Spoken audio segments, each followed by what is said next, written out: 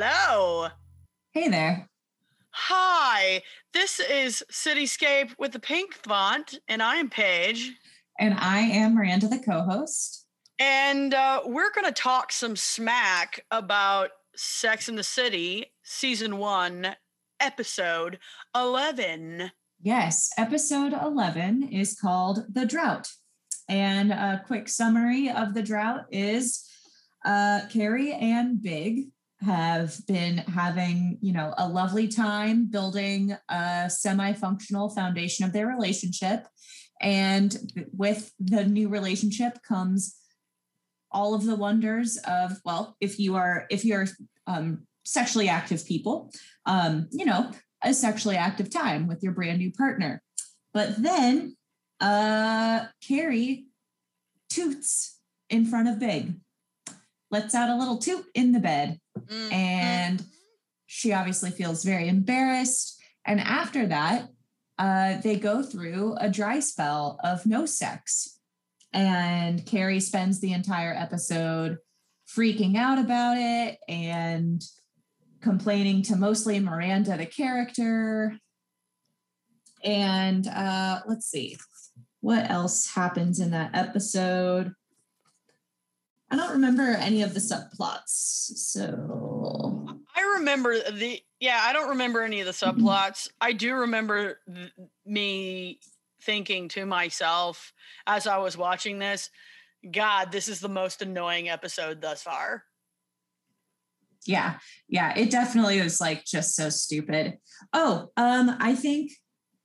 Miranda, the character, is simultaneously in a drought of her own where she hasn't had sex in like 3 months. I think the other subplot I remember, Samantha is in her yoga class and there we go. And has like a ton of sexual tension with the yoga teacher who is like celibate by choice. And it's like tantric celibacy. So it's like getting off of the like build up, the tension, the sexual tension, but not sexual release of any kind.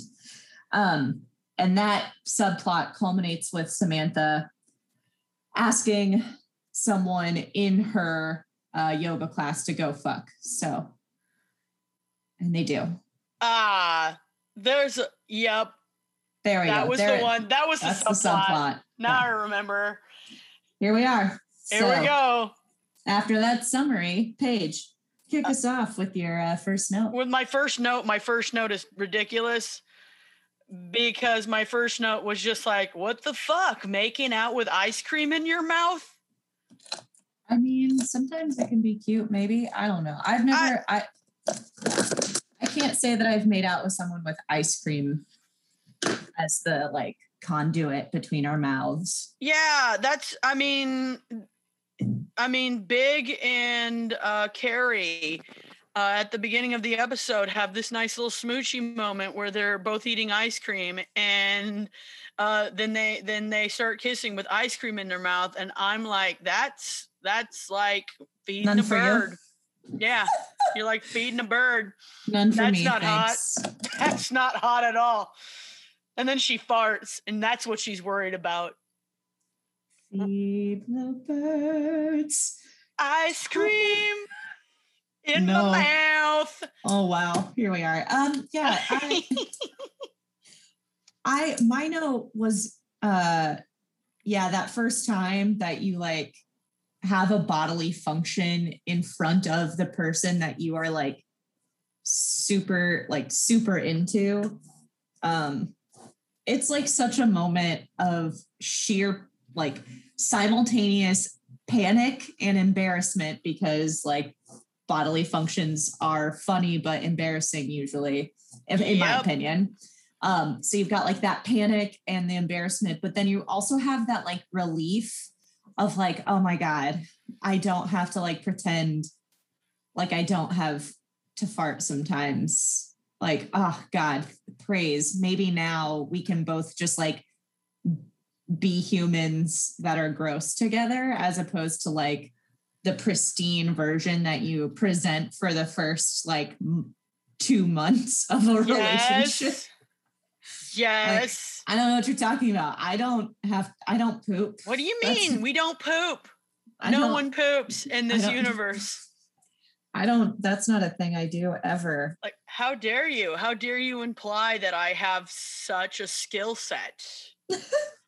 How dare you imply that I have a digestive tract? I don't need to get rid of the. No. I don't have an elimination system. Anyway, wow. That was my first note. I just it's such a like. What's weird to me, I think, though, in this like context of the episode is just like the fixation that it's going to ruin the entire relationship. I don't know. Maybe that's a like thing. Like maybe for some people, it's like, oh my God, you tooted in front of me. Goodbye. Like, get out. We're done. Relationship status update. Well, isn't that like kind of like 50s housewife? Like, I can't picture Lucille Ball farting in front of Desi and getting away with it, even though that would be that episode of I Love Lucy would kill. It'd be very funny. I mean, it would be great. Just thinking of all of the facial expressions that she could manifest for that episode. Oh man, but that would never happen because it was the 40s and the 50s. And also, I don't think the TV censors would let that happen in the 1950s. No. Any sort of fart joke. My next joke, because all of these notes are basically jokes. This bothered me so much that Carrie was fixating on this fart. Because she kept on saying, he's so perfect. And I'm not perfect if I do this. He's so perfect. And I'm like, he is not perfect. Yeah. Like everybody in your friends group suggests to you that he is not perfect. What the hell? Right. But also to jump on another question, as the demisexual on the podcast, the question is it normal to lay in bed with someone and not do it?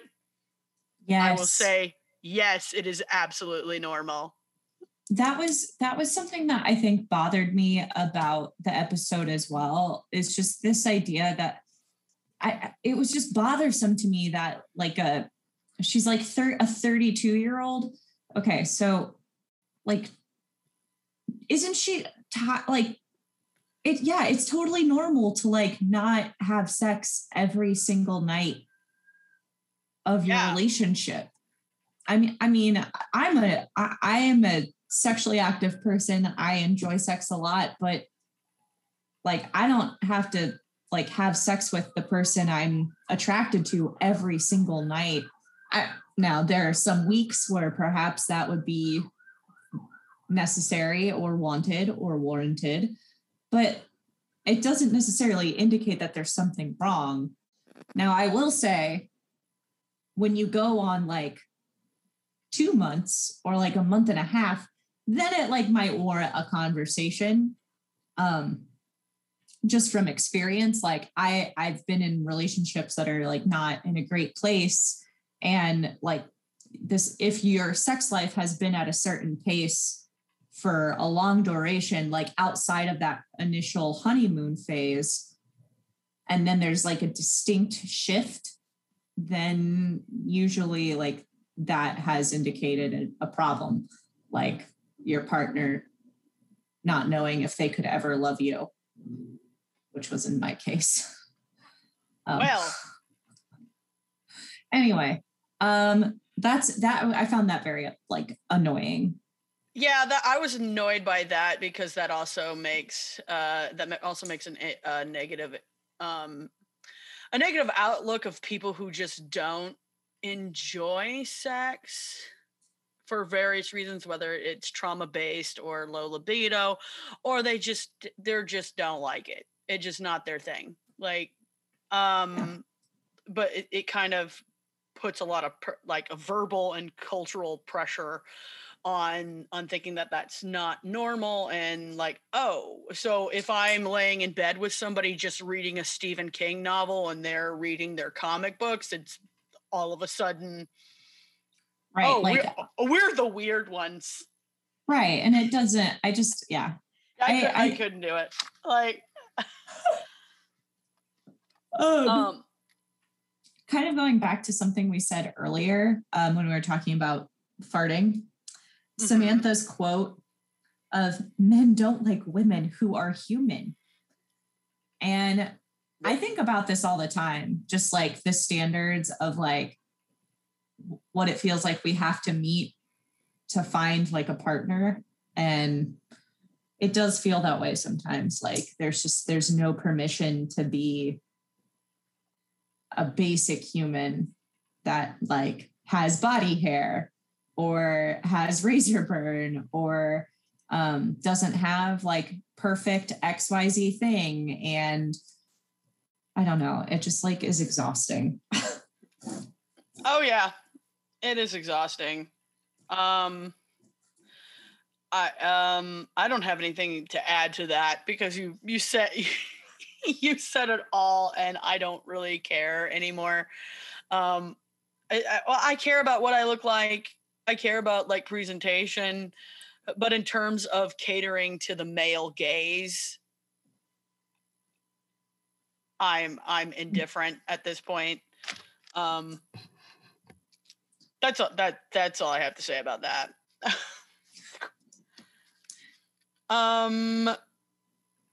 I do want to talk about the yoga teacher. Let's do it. Because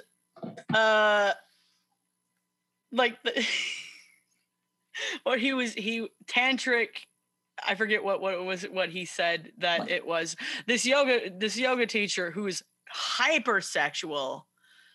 Like everything he does is an innuendo for the deed, but he himself does not perform the deed because of this set of beliefs that he has. And I find that fascinating because he's kind of he's leading Samantha on with no intention of like. No, I don't think he's leading her on in the sense that like he subscribes to this idea of like tantric celibacy. So like his way of like in finding, you know, that special time for himself and a partner is literally just like the tension. And I mean, he's upfront with her about that. So I don't. You're right. He totally never mind. He's not leading her. Like he is a sexual person, but like he just expresses his like sexual enjoyment in a different way. But he's honest about it from the beginning. So like I don't think he's like leading her on because he basically says like, yeah, like the payoff in this for me is just the tension. So okay, you read that probably more accurately than I did. But also Samantha like almost took it up like a challenge, which I think she thought eventually he would break. Yeah, like, I think that's what she thought, but like he was so set in his ways. But when he was doing those hip opener exercises during yoga are no joke. If you stretch the right muscle, like you will like cry tears of just like no one will ever love me. Those have been some weird yoga. Is that the feeling you keep in your hip? The last time I've done the hip opener exercises, that was the feeling I kept in my head. Nothing like a feeling expressed through joint work. Oh yes, and meditative breathing during yoga. Yeah. Yoga's a weird church that I sometimes go to. Sometimes you find out a lot about yourself in inflicting gentle pain on your body while focusing on the oxygen entering and exiting your body. And I bet that's what Sting feels like when he's having sex. If we're talking about tantric meditation. I don't know if I ever want to imagine Sting having sex. You know what? No. Sting, No. every breath you take. I thought you were about to say Sting could get it. That was going to be really... Yeah, you know what? He could. No. What do you mean by Sting? What do you mean you don't think Sting is sexy? No. You don't think... He's not my type. Okay, that surprises me. I That don't know Sting why is that not did. my type?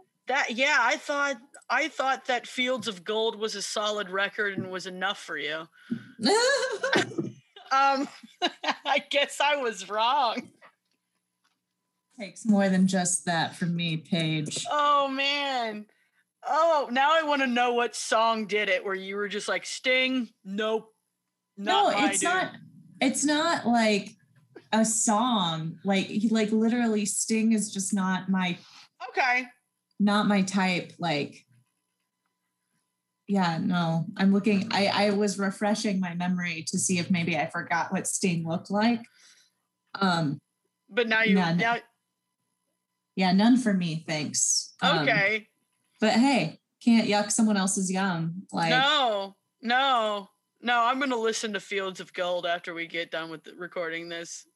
That's some like adult contemporary, top 40 1990s pop rock spectacular. There was a lot of descriptions there. I don't care. Sting is a good-looking man. For you.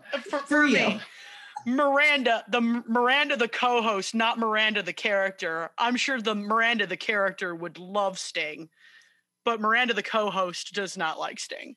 You know, I'm sure they'd make a great couple. I'm just saying it wasn't right for me. I'm rooting for... Oh, man, I would ship Miranda and Sting. I'm going to write fanfic about that.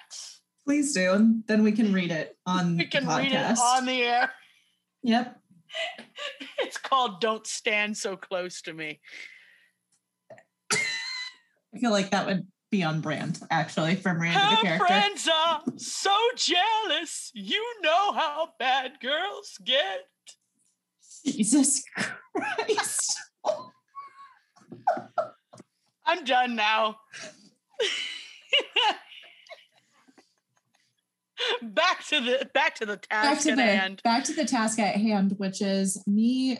My next note says that when Carrie is talking to, I want to say Miranda, and someone says, or Miranda says, "Why won't you just talk to him?"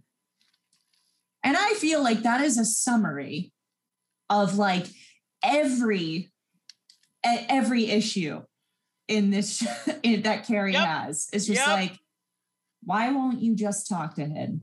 I also feel like that is just a word of advice that we reiterate time and time again, which is communication is a hell of a drug. And perhaps we utilize it in our relationships so that we're not like constantly wondering in the drama of like, what's happening? Why, like, will they love me? Are they going to leave me? Like all of that bullshit. Where you fucking stand? Like, like if you don't love me, let me know. Yeah. If you don't want to get pizza on Tuesday, let's not get pizza on Tuesday.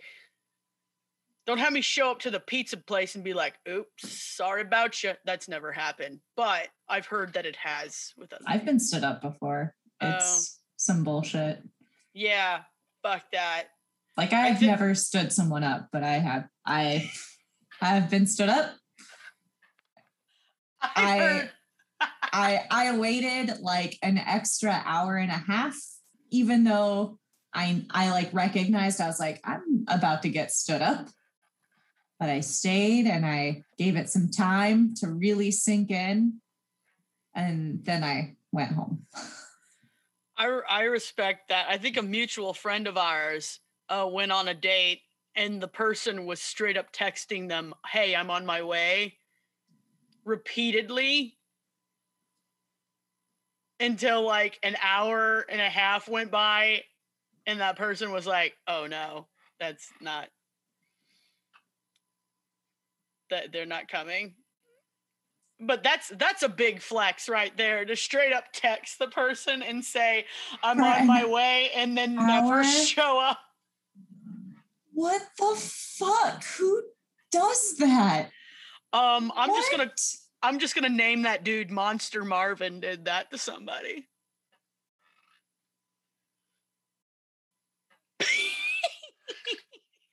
I just made up somebody's name, Monster Marvin. It's an asshole.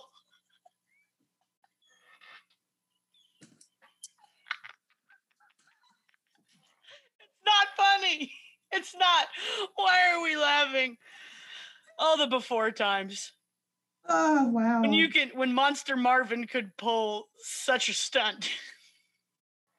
That's fucking atrocious. That is, don't do that. Don't do that. Even though we're laughing because of the absurdity. Not because we think that was a funny thing. We're laughing at the absurdity of it. Not it. Yeah. Don't do that to people. Dear listeners, I'm getting up close here for a moment. If you agree to a date and you realize you don't want to go on that date, don't ghost that person. Just be honest and say, no, thank you. None for me, thanks. And move on with your day. The end. Thank you. Brought to you by the Council of Ethics. Yes.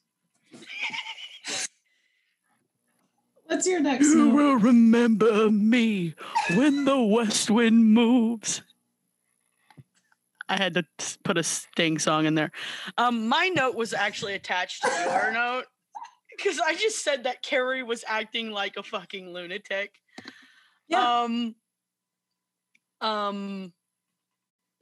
And also the way that Miranda, the character, not Miranda, the co-host, was talking to Carrie during this note, I just realized that I could never be that friend to say that because I am just too independent for it.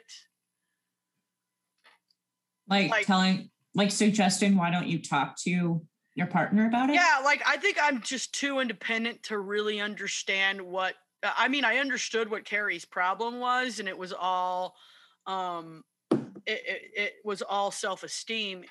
That's basically what Carrie's problem is, usually all about self-doubt and self-esteem. After a while, if I were in this friends group, that would really wear me down because not because I don't sympathize with it. Yeah. But it's also Carrie, Carrie, get it together. Just get it together.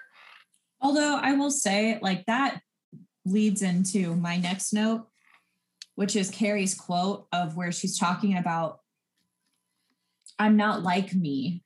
I put together cute outfits. I have to be sexy Carrie, and I have to be professional Carrie, and I have to be, and what that quote is so, I think it's so relatable for women, particularly, especially of a certain age. It does feel, especially depending on just the type of personality you're attracted to. Mm-hmm.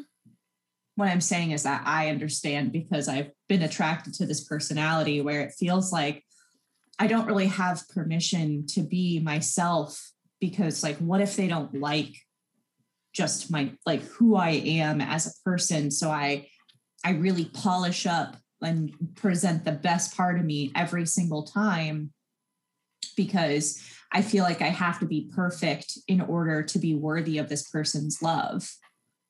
And I really identified with that because I feel that way. I feel that way with some of my friends. I I need to be like the best version of myself. Otherwise, like I'm going to upset this person. Oh God, that's who that's real.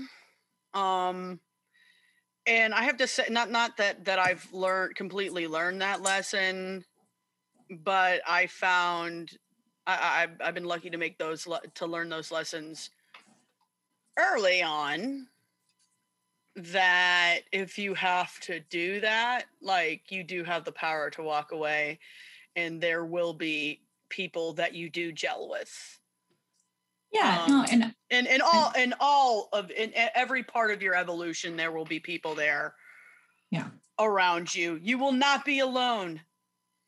You will not be alone. Loneliness is, I mean, it's real, but to say that there's absolutely no one out there who, platonically or romantically, there's somebody. No one, to quote Stephen Sondheim's Into the Woods, no one is alone. Truly. And I hate myself for making another musical theater reference. But I feel like it's pretty on brand for the podcast. Oh yeah. So. Oh yeah. And my note when it came to the being a more together Carrie, when you're passing the with the red flags, it's mostly what I just said. Like, I mean, you have to. She's shaping herself into being an idea, not who you really are, and that's when I think that's when the little pieces of your soul start gradually being eaten away by different parts of a relationship or a friendship or a friendship group, is when the idea of who you are starts overpowering your natural impulse, or is bashed down. Your natural impulse is being bashed down to the point where there's only the idea left. And that's, oh man, Carrie is very confused in this episode. I'm not going to say she was confused. I think that it's just where her insecurity is like on the biggest display. Mm-hmm. Like that's just, and that's not a critique, because the reality is that everyone has insecurities. Yep. And it's how we manage them, how they manifest is just different for everyone. And we all have different coping mechanisms to address them, and sometimes they are just very maladaptive and not actually helpful. So and that is okay. It takes a long time to unlearn the things that are instilled within us. Yes, it does. I only have 2 more notes left. I think that's about right for me. Yeah. Okay. I'm just going to skip one of the notes and go straight to the last one, because I just looked at it and I'm like, that's not interesting at all. P. Scott, come on, do better. When Carrie does end up talking to Big at the end, he kind of talks to her like a dad. And he frequently does that. And yet he's the one who acts like a child mostly, sometimes. And I never really noticed it until this episode, that like he really does think that he's putting off an energy that he is above her. Yeah. Just by the way that he walks into her apartment and is shocked by how well put together the apartment is. I think that if there's a power dynamic that inherently like makes someone behave a certain way, like I think Carrie is obviously insecure, but the way Big behaves plays into that insecurity and only enhances it. And I think that the dynamic that is apparent from their like distinct income levels. Mm-hmm. Like, yeah, of course she's going to feel like she has to be perfect all the time. Like you do, for all intents and purposes, like have a perfect life, and you behave in this like very pristine manner, and like that would make anyone be a little neurotic, I think. Oh yeah, and especially when like you're aware that like his position can only go up as a writer, like ebb and flow. It's an ebb and flow, and it's a hit or miss on whether you're going to get a wide circulation through a newspaper or through your own like novel or your own essays or whatever you choose to express yourself on paper. It's like a hit or miss.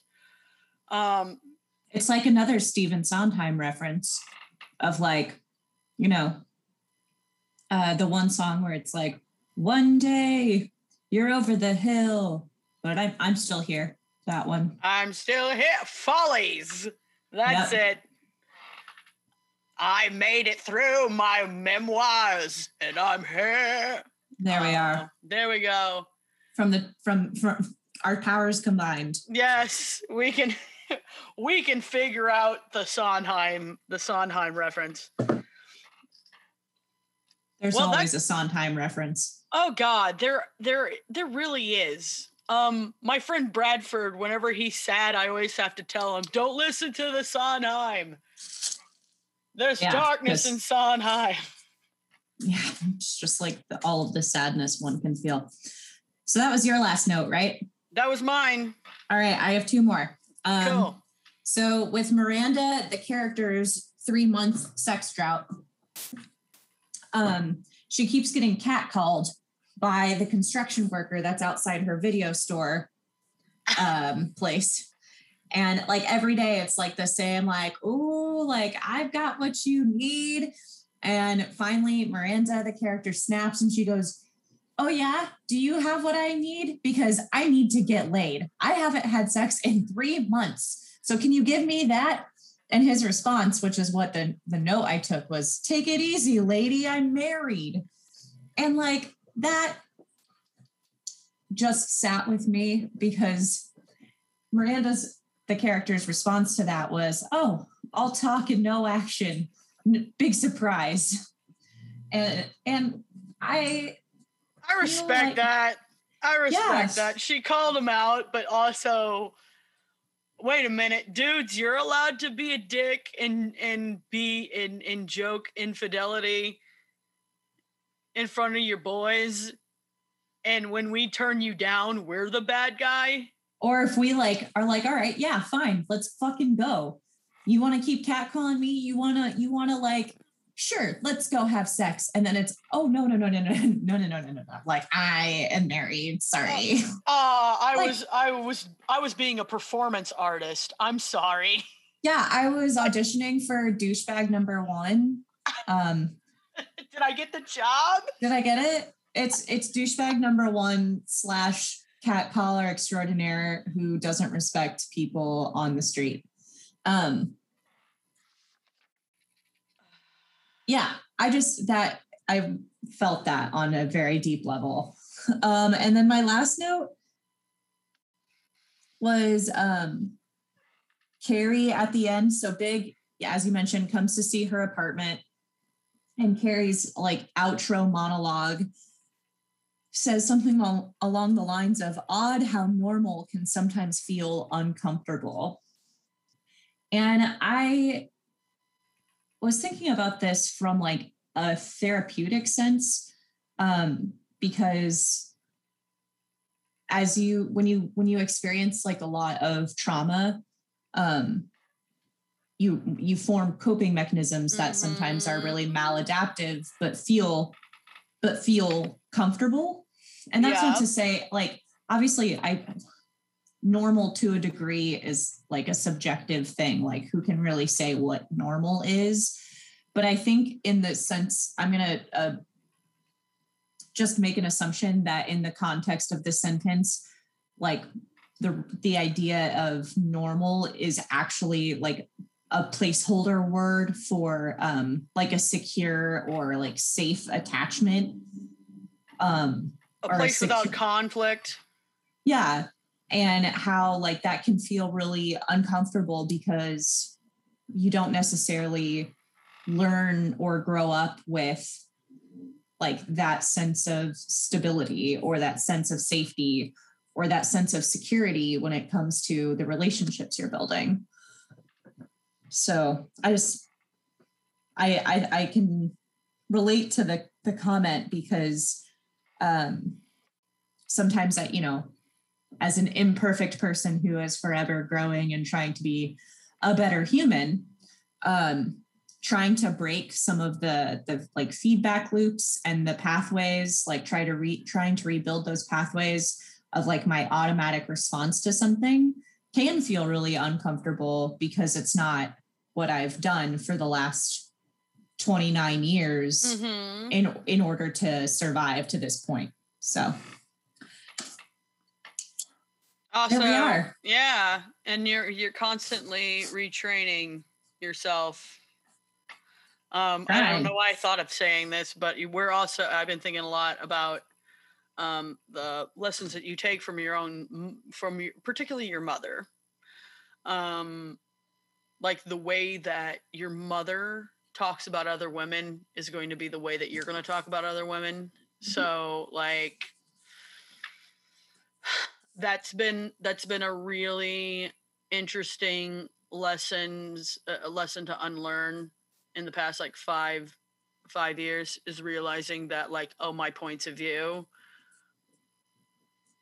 have been about other women have been shaped from assumptions that are out of date, or just straight up misunderstood. So in being comfortable in finding your perceptions, the perceptions of what that you thought were off are really quite normal. So yeah, we got a lot from this episode. Yeah, can't wait for the next one too. Because guess what? The season finale. There's a perfect Sting song coming your way. 'Cause we turn the clock to zero, honey, straight on the money. We're starting on a brand new day. Turn the clock all the way back. I wonder if she'll take me back. I'm thinking in a brand new way. And Miranda is so annoyed, and I can feel. I'm not annoyed. I can feel the audience just cringing right now, being like, "Make it stop! She knows too much. Sting and the police." I like it. I just don't want to. I'm not attracted to Sting. It's okay, and that's okay. Is it? Yeah, it is. But if somebody wants to email us and tell you that you're wrong, I guess that's let's do it. Fight me, cowards. Fighter. If you have any questions, comments, or want to send us your favorite Sting song, it is cityscapepink@gmail. I am Paige Scott. I can be found at Pageless Scott on Instagram and Twitter. And I am Miranda and Erig, which is at Miranda and Erig, only on Twitter. Because fuck them other social media sites. Boom. You heard me, Instagram and Facebook. She don't want none of ya. I really don't. Cool. Not one bit. Not one bit. Welp, we'll see you again for the season finale. Goodbye. Bye.